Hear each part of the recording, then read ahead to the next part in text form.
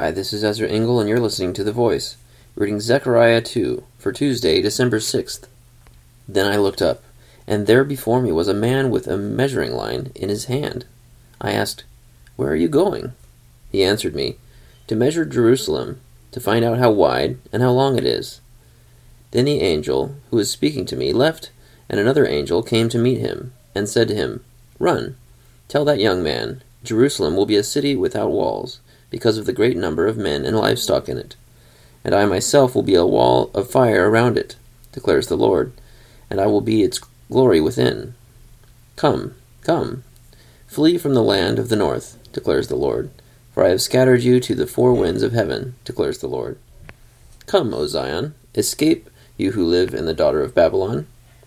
For this is what the Lord Almighty says, after he has honored me, and has sent me against the nations that have plundered you, for whoever touches you touches the apple of his eye.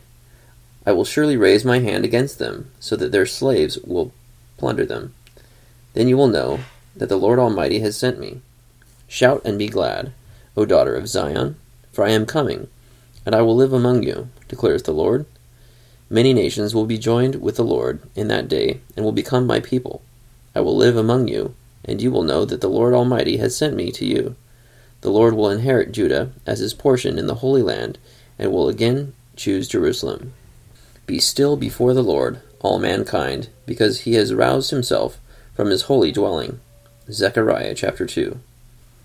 So it seems like two angels spoke to each other. One is measuring Jerusalem. So God is basically saying that he is going to punish the nations that have caused any harm to Jerusalem, to his people. So things are not going to be good for those who live in the daughter of Babylon, whatever the daughter of Babylon means, maybe the descendants of people from that nation. And it describes Jerusalem as being a city without walls. God will be himself a wall of fire around it, and he will be its glory within. So God is really planning on protecting it and being with its inhabitants.